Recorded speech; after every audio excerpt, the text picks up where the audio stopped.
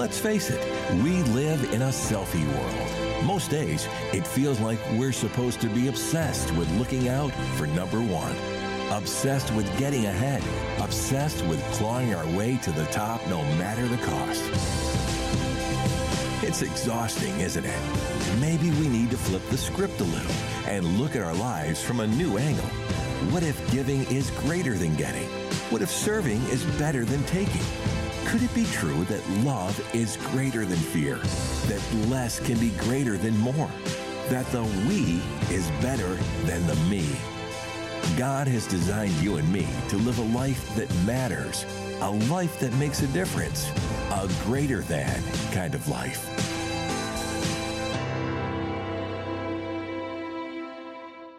And that's the series we'll begin next weekend, and I hope you'll be here for that. It's going to be a great, great series. A lot of thought, a lot of work has gone into it. But this weekend, we're wrapping up our Multiply series. And in the series, we're talking about how to handle our money the way God wants us to handle our money. What does the Bible have to say about how we handle our money? I kind of hate to end this series because in my 36 years of pastoring, this has been like the first one. No one sliced my tires. I haven't gotten tons of hate mail. Actually, attendance usually goes down when I talk about how God expects us to handle our money. Last weekend, we were up about 18% over last year. And so people haven't like deserted. You're still here. It makes me think we should go another 12, 15 weeks maybe in this series, right? But I think we will go ahead and wrap it up this weekend. And see, it's important that we learn to handle our money the way God wants us to handle our money, really for a couple of reasons. First of all, it's so that we can just experience financial peace, but second, it's so that we can develop a life of generosity. And when you think about it, financial peace, a life of generosity, I'm not sure why stuff like this is so hard for us to apply. You know, a lot of things we talk about relationships, marriages. People just go out, they just try to put it to work. But when it comes to this, it's like we have good intentions, but there's never quite the follow through. And I'm not sure why. I mean, at the end of the day, let's be honest. We all want financial peace, right? We all want to avoid the stress of making dumb financial decisions. Second, I think in our hearts, we all want to be generous. Most of us have been generous at some point of our life. And when we've been generous, we know the joy, that sense of satisfaction, that sense of fulfillment that comes when we're generous with other people. And since we know those things, I'm not sure why a series like this is so hard for us to follow through on. But I think maybe it's all the what ifs. I think it's like we get to a point and say, okay, what if I handle my money the way God wants me to handle my money? Which we learned last weekend. It means when you get paid, the first thing you do, you're rich toward God, you give. Second, you're rich toward yourself, you save. And then third, you ratchet down your lifestyle as necessary, but you learn to live within your means. You learn to live within your income, so your income's not always bumping up against your lifestyle. You think, I would like to do that, but every time I do that, you know, it's the what ifs that creep into our minds. Like, what if I don't get my bonus? What if I decide to do it this way and I don't get my bonus, or I don't get my raise? Or what if unexpectedly, we're not planning, what if my wife gets pregnant again? What if I lose my job? What if the stock market goes up? What if inflation begins to rise and eats into my income? See, but when we think that way, what we're basically saying is this: God, I'm afraid, I would love to handle my finances the way your word teaches, but I'm afraid there might be a worst case scenario. And as much as I'd like to handle my finances the way you want me to handle my finances, as much as I would like to experience financial freedom, as much as I would like to be a person of generosity, God, I can't do it because I'm just afraid. I mean, it is amazing to me how the circumstances of life force the issue and show us just how fearful we are when it comes to obeying God in this area and just handling our finances the way God said this is the best way to do it. You know, God, I'm afraid now. See, you probably had thoughts like this. I'm afraid now, but when I get my school loans paid off. God, I'm afraid now, but after we finish building our new home. God, I'm afraid now, but boy, after we get our kids through private school and through college. God, I'm afraid now. But once we get our new business off the ground, God, I'm afraid now, but once I feel like I have enough money for retirement, I'm going to handle my finances the way you want me to handle my finances, right? But I want us to be honest with ourselves this weekend. Let's say you are one of those individuals, you've been holding out on God, and let's say the bottom does drop out of your finances. Let's say the stock market does crash. Let's say that inflation does go up. Let's say that worst case scenario, you lose your job. As I've said in this series, if the financial bottom drops out of your life, I am pretty sure of one thing you are not going to do. You're not going to pray, Jesus, as you can see, I'm having financial difficulties. Jesus, as you can see, I'm having some financial struggles. I'm having some problems. I lost my job. I didn't get that deal. I didn't get that bonus. I didn't get that promotion. I don't know how I'm going to pay the mortgage. I don't know how I'm going to put food on the table. I don't know how I'm going to cover our medical insurance. But God, here's the good news. I don't want your help. I promise you, you would not pray that prayer, would you? Regardless of how you've handled your finances up to this point, you would be happy to have God get involved. You would ask God for help because all of a sudden, where maybe you had security, now there's a hole, now there's a gap, now there's a shortage. And you're more than happy at that point to have God step in and fill that gap, to fill that shortage, to fill that hole in your finances. But let me just ask you a question. Isn't it a little hypocritical when we try to build our own little financial kingdom? We're trying to build our own financial security by not giving, by not sharing, by not being generous. But the minute the bottom drops out of our finances, we immediately turn to God. I mean, we probably have all done it from time to time, maybe still doing it, but there's something, I'm telling you, isn't there something wrong with that picture? So this weekend as we wrap up this series, this is what I want us to do. I want us to look at a passage that shows how to get God involved in your finances right now. How to get God involved in your finances today, up front. And this is important because, see, if we involve God in our finances ahead of time, when the bottom drops out, if the bottom drops out of our finances, we don't have to worry. Because, see, God has now been a part of our financial life all along. If you have your Bible this weekend, turn with me to 2 Corinthians chapter 9. Not to be confused with 2 Chronicles. So don't go to the Old Testament. It's the one in the New Testament, okay? 2 Corinthians chapter 9. This is a letter that originally Paul wrote to a church in Corinth. It made its way into the Bible. If you don't have the verses this weekend, or your Bible this weekend, we're going to put the verses up on the screen. Let me just kind of bring you up to speed. If you've ever read 1 Corinthians, 2 Corinthians, you know that the church at Corinth was a growing church. It was a booming church. I'm thinking it was probably a lot like Hope, a lot going on, you know, probably campuses spread all over Corinth. But on the other side of the known world, there's this little struggling church in Jerusalem. Now understand, this church that's struggling in Jerusalem, this is the church where it all started. This is the church where Peter walked into the streets after the resurrection and preached the gospel about Jesus' life, his death, his burial, his resurrection. And 3,000 people hearing his message converted from Judaism to Christianity. That was the beginning of the church of Jesus Christ. It started in Jerusalem. Now that church where it all started has fallen on hard times. They're up against it financially. It's an economically depressed time for them.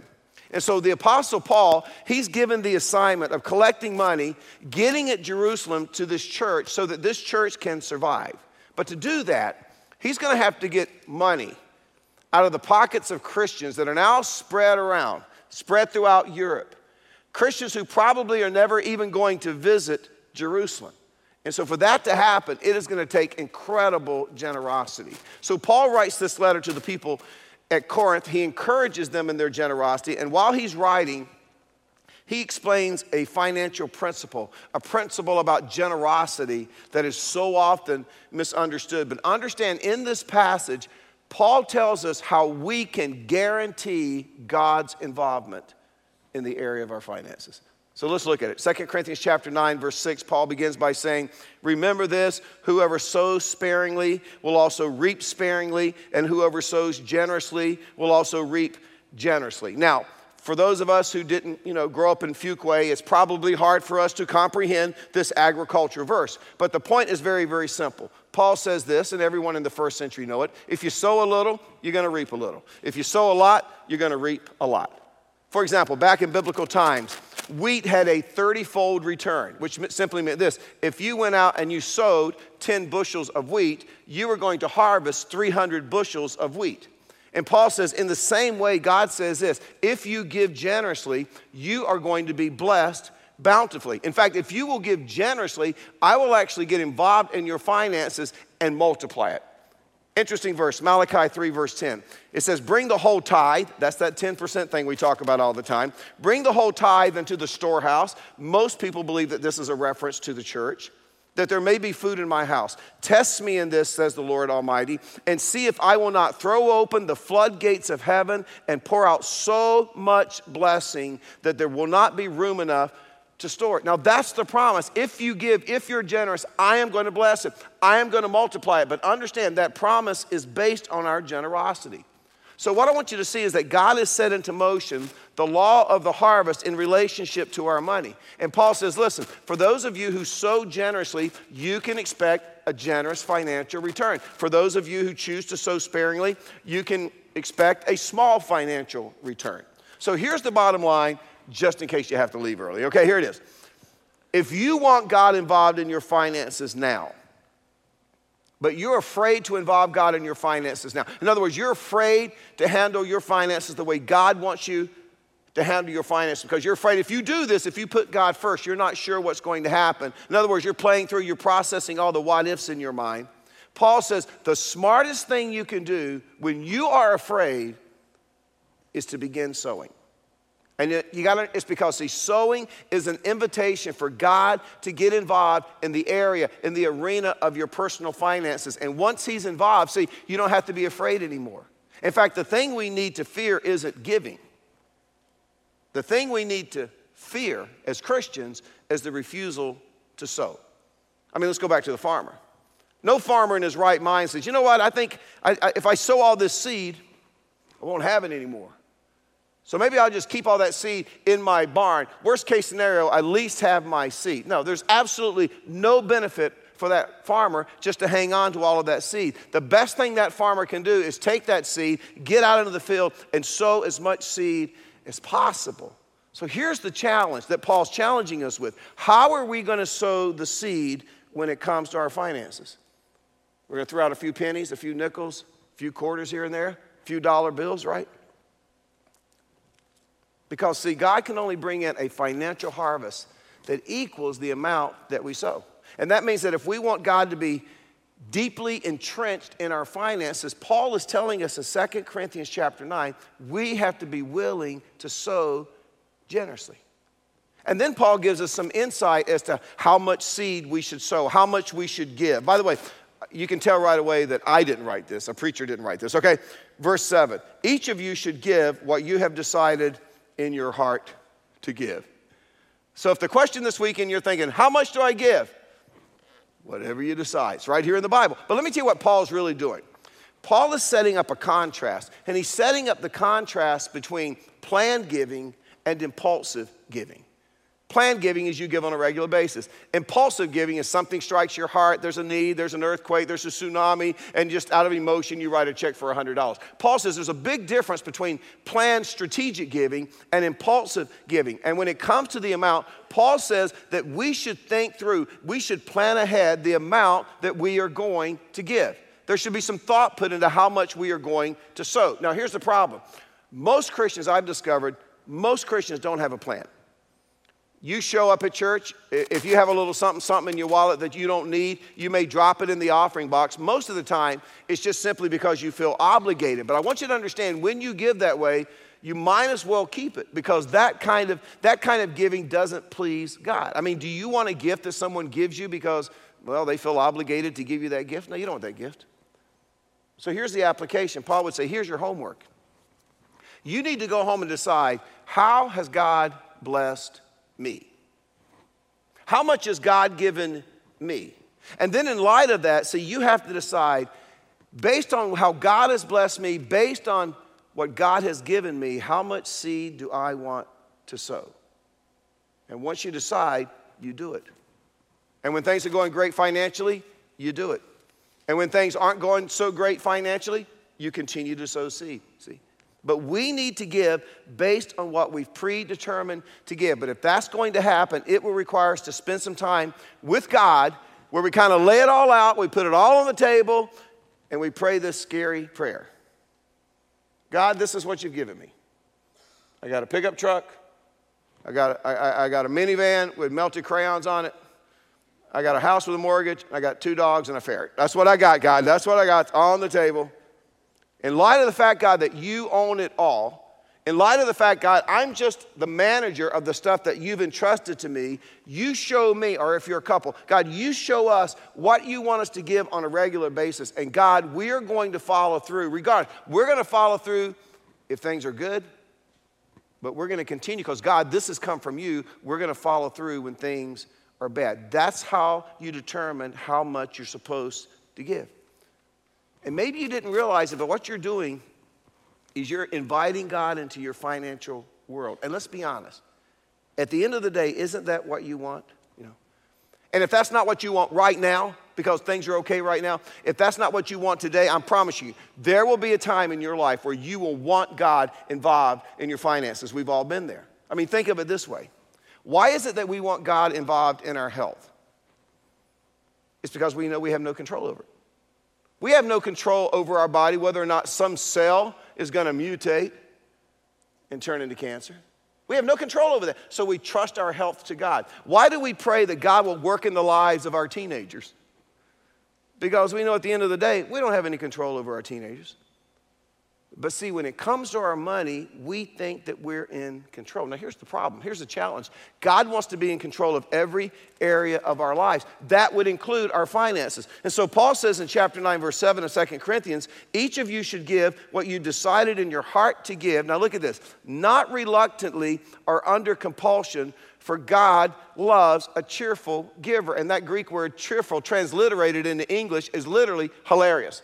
God loves hilarious givers. I mean, when we give, we should just be breaking up. It ought to be the highlight of our day. When you walk by those offering boxes, when you write that check, when you know that automatic deposit goes out of your bank, you ought to just laugh. See, you don't give because you have to. You give because you want to. You give because you get to. And let me tell you this.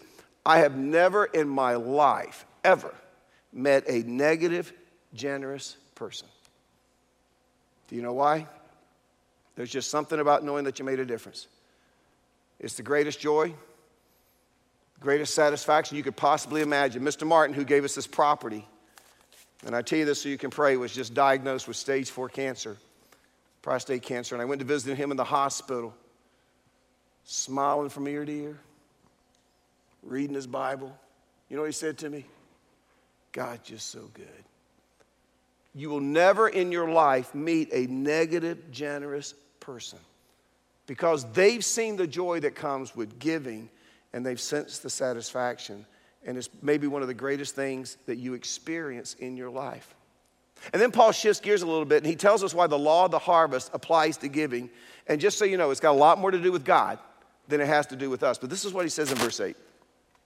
And God is able to bless you abundantly. Now look at this. So that in all things, at all times, having all that you need, you will abound in every good work. In other words, God says, now that you're sowing the seed, now that you're rechanneling your wealth for my kingdom, God says, let me tell you what I'm able to do on my end. I am able to give you all things at all times so that you can have whatever you need whenever you need it. And what's ironic is this. Isn't that the reason that we hold out on God to start with?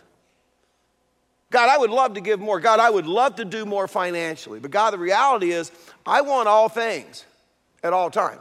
I want whatever I need whenever I need. I mean, isn't that what we think we're accomplishing by not giving, by not being generous? Isn't that what we think we're accomplishing by holding out on God? God says, whoa, whoa, whoa, whoa. You can't do that.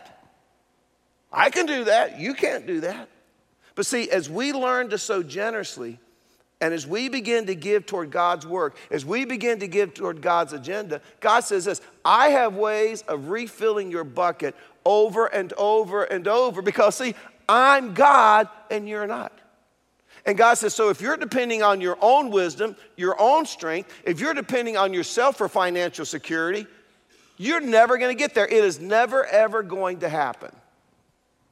But as long as you're depending on me, God says, I have a way of giving you all you need whenever you need it.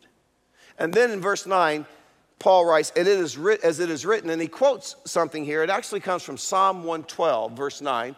God is speaking, and the they at the beginning of it, that's a reference to those of us who are his children, who are followers of Jesus Christ. It is written, as it is written, they have freely scattered their gifts to the poor. Now, if we wanted to put it in modern terms, we would say, as my children, Christians have freely scattered their gifts to the poor. Now, why does Paul quote this? What is God saying? God is saying this. He's saying, I have made a commitment to the poor.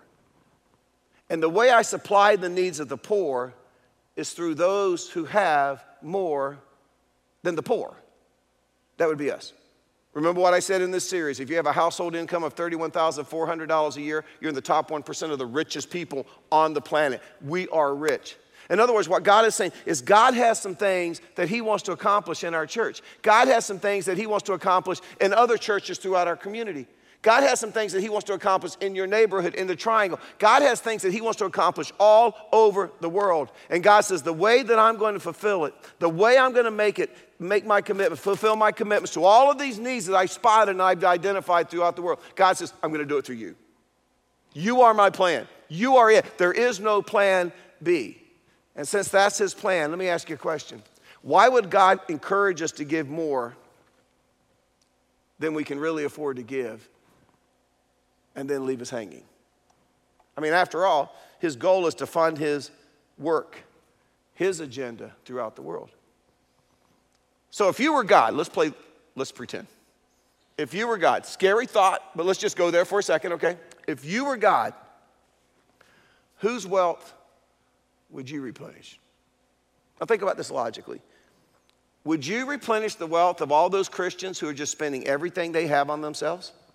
Or would you replenish the wealth of those who are willing to say, God, all I have is yours. And I want to get as much of my treasure as I possibly can into circulation for your kingdom. Again, if you were God, who would you bless financially? Now understand, that's what this passage is all about. God is simply looking for people who will sow full hands of seed. He's looking for people who are just willing to give and give and give and give. When things are going great, they give. When things aren't going so great, they continue to give. And you know what he does? He replenishes and he replenishes and he replenishes and he replenishes. Verse 10, now he who supplies seed to the sower, that would be God, and bread for food will also supply and increase your store of seed. Now look at this. And will enlarge the harvest of your righteousness. In other words, I will multiply it. You will be enriched. I love that word. You will be enriched in every way so that you can be generous on every occasion. And through us, your generosity will result in thanksgiving to God. In other words, through your generosity, lives are going to be impacted. Lives are going to be changed. And God's going to get the praise, and God is going to get the glory. So God basically says this. There are some things that I want to accomplish on planet Earth. And God, this is what God says to us as Christians. I am inviting you to get involved. And for those of you who will make the choice to join with me, not only will I meet all of your needs when they need to be met, God says, I am making you this promise. I will enrich you. If you will commit to using the treasure I have given you for my program, for my agenda in the world. And when some of you hear that word enrich, this is what you're thinking. Does that mean I'm going to get rich? Because that's what some churches teach. It's called the prosperity gospel. You give God $20, he'll give you $200. Let me tell you, that's heresy. That is absolute heresy. And it's usually based on a lot of pastors who want to live a rock star lifestyle. And they get you to give because if you give and I live this lifestyle, then if you sacrifice, you'll get to live a lifestyle like me too. It happens in a lot of churches of America, okay? Just let you know that right now. That is not in the Bible. This is not about if I give, God will make me rich. Listen, we are already rich by the world's standard. We don't do this to get rich. We do this because God has made us rich. And God says, if you'll partner with me, I will continue to enrich you. So here's the question. If that's what God promises, what are we so worried about? But if God promises, if you give, I'll replenish because I want to get it done. I got an agenda. I got a plan. I want to use you. If God promises that, what are we so afraid of? You know what it comes down to? It's just simply this. Do you trust God? I mean, that's what he says. Now, do you trust him? And if you trust him, if you say, oh, yeah, I trust God, you know what? Then eventually you got to begin to live this way.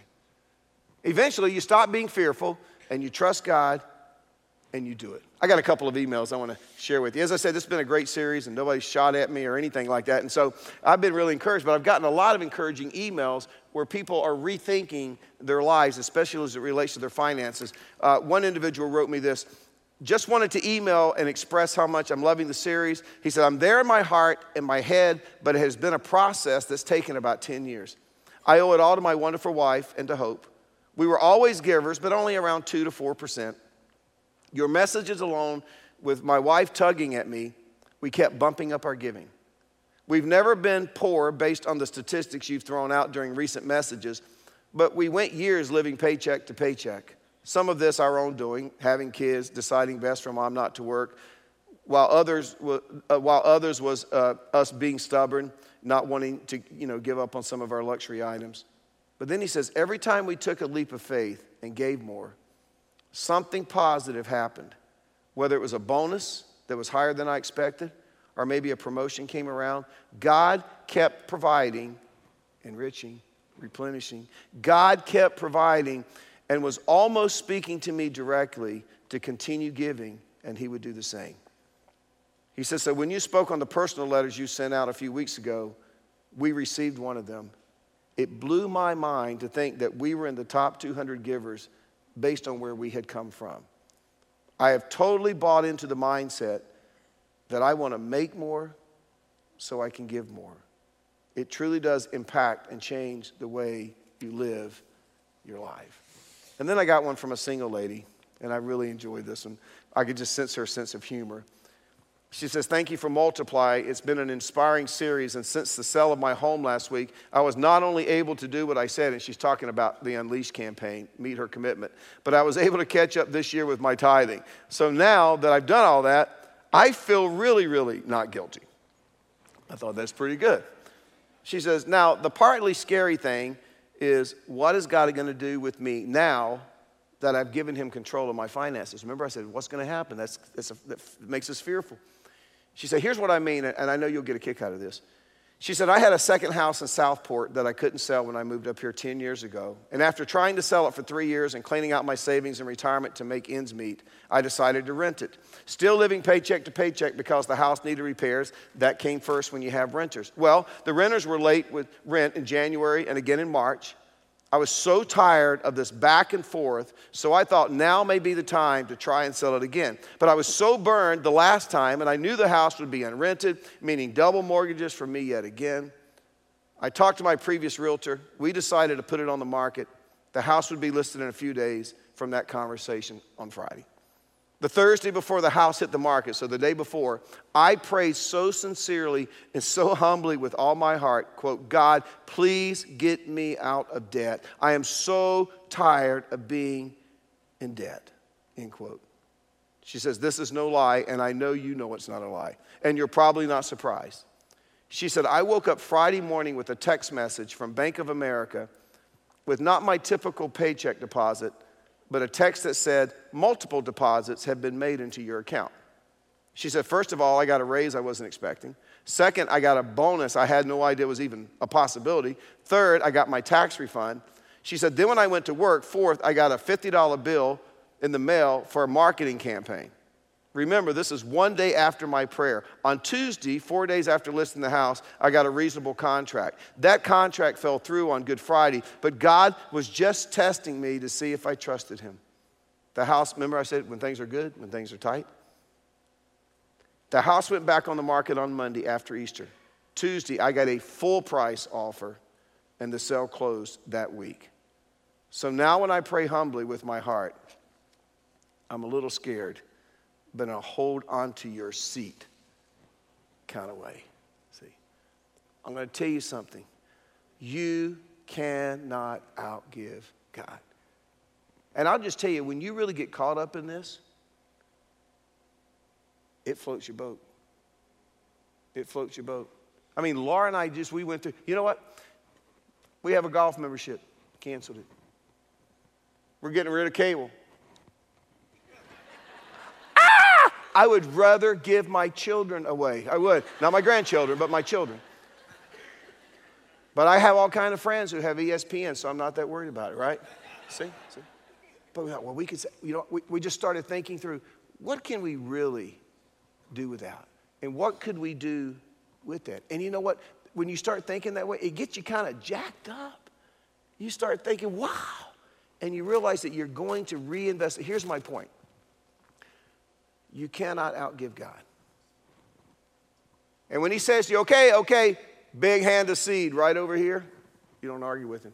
You know what you say? Hey, thank you for giving me the seed because it was yours to start with. Now, where do you want me to throw it? Where do you want me to throw it? Do you remember the verse we started our series with, Matthew 6:21? For where your treasure is, there your heart will be also. You know what that tells us? This isn't really about money. It's about your heart. I mean, how else can you explain people who live this way? In fact, I love what Paul said about the Corinthians one chapter earlier, 2 Corinthians chapter 8, verse 5. This is how he said, they gave themselves first of all to the Lord. First of all, you show me a person who's given himself, herself, first and fully to God, I will show you a person who represents extreme generosity. You give to God first in any financial situation, whether he's blessed you with a little or he's blessed you with a lot, and it is amazing what he will do in your life. It's called trust. You begin to sow bountifully, he'll bless you bountifully. He'll multiply it. You know why? So you can sow more bountifully. It's not about getting a new car. It's not about if I give, God will bless me and I'll get a vacation home. It's not about that. It's about partnering with God with what he is doing around the world. Now, I got to tell you something. If you're a Christian, and that alone, the fact that God has invited us to partner with him, if you are a Christian and that doesn't motivate you, I got nothing. Absolutely nothing. But you have a heart issue. You do. You have a heart issue. Now, that may sting and leave a mark. But you know what? Jesus said, if you know the truth will set you free. So maybe for you, this isn't a financial issue at all. This is a heart issue. And you got to have that conversation where you put it all on the table and say, God, you know, I've given you this part of my life and this part of my life and this part of my life, but I got the finances. I got it. And God says, well, I really want that part too. At some point, because where your treasure is, your heart is, you're going to have to put it on the table. And I'm telling you, God will rock your world. He will rock your world. But you got to trust him. You got to trust him. Father, thank you for this series that we've been able to go through. Thank you just as a reminder, the thing that causes so much stress in life is you're like, well, I got the answer, but you got to trust me. And Father, as we've seen, this is a lot more about you than us. We just give. You're the one who replenishes. And Father, that doesn't mean we're going to get rich. I have parents who are 90 and 87 years old, and they've tithed their entire life. They live a very meager existence. They're worried about moving into a retirement village, and their first thing was, well, we still have to tithe. They've never gotten rich, but man, are they happy and fulfilled. It's not about getting rich. It's about trusting you and being faithful. So you decide who gets what. That's your decision. But we have to decide what you're going to give us. And you've called us to be faithful. I pray that our lives will be changed. More importantly, I pray our hearts will be wholly committed to you. And that this series will be a part of the reason we finally got there. In your name we pray. Amen.